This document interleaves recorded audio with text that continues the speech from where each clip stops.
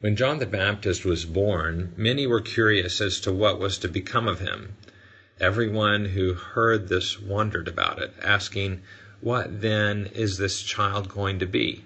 For the Lord's hand was with him."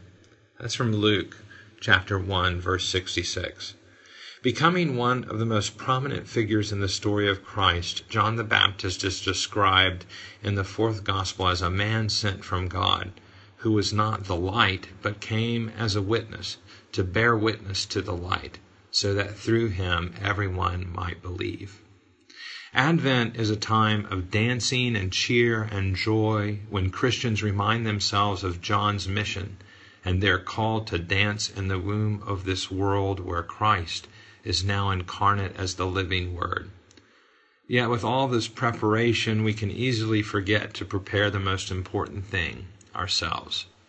In these final days of Advent, I hope you will take a moment to remember the story of the miraculous birth of John the Baptist.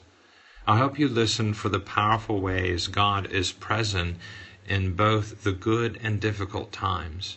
Do not dismiss the miracle of God all around you. Speak it out, write it down, and share it.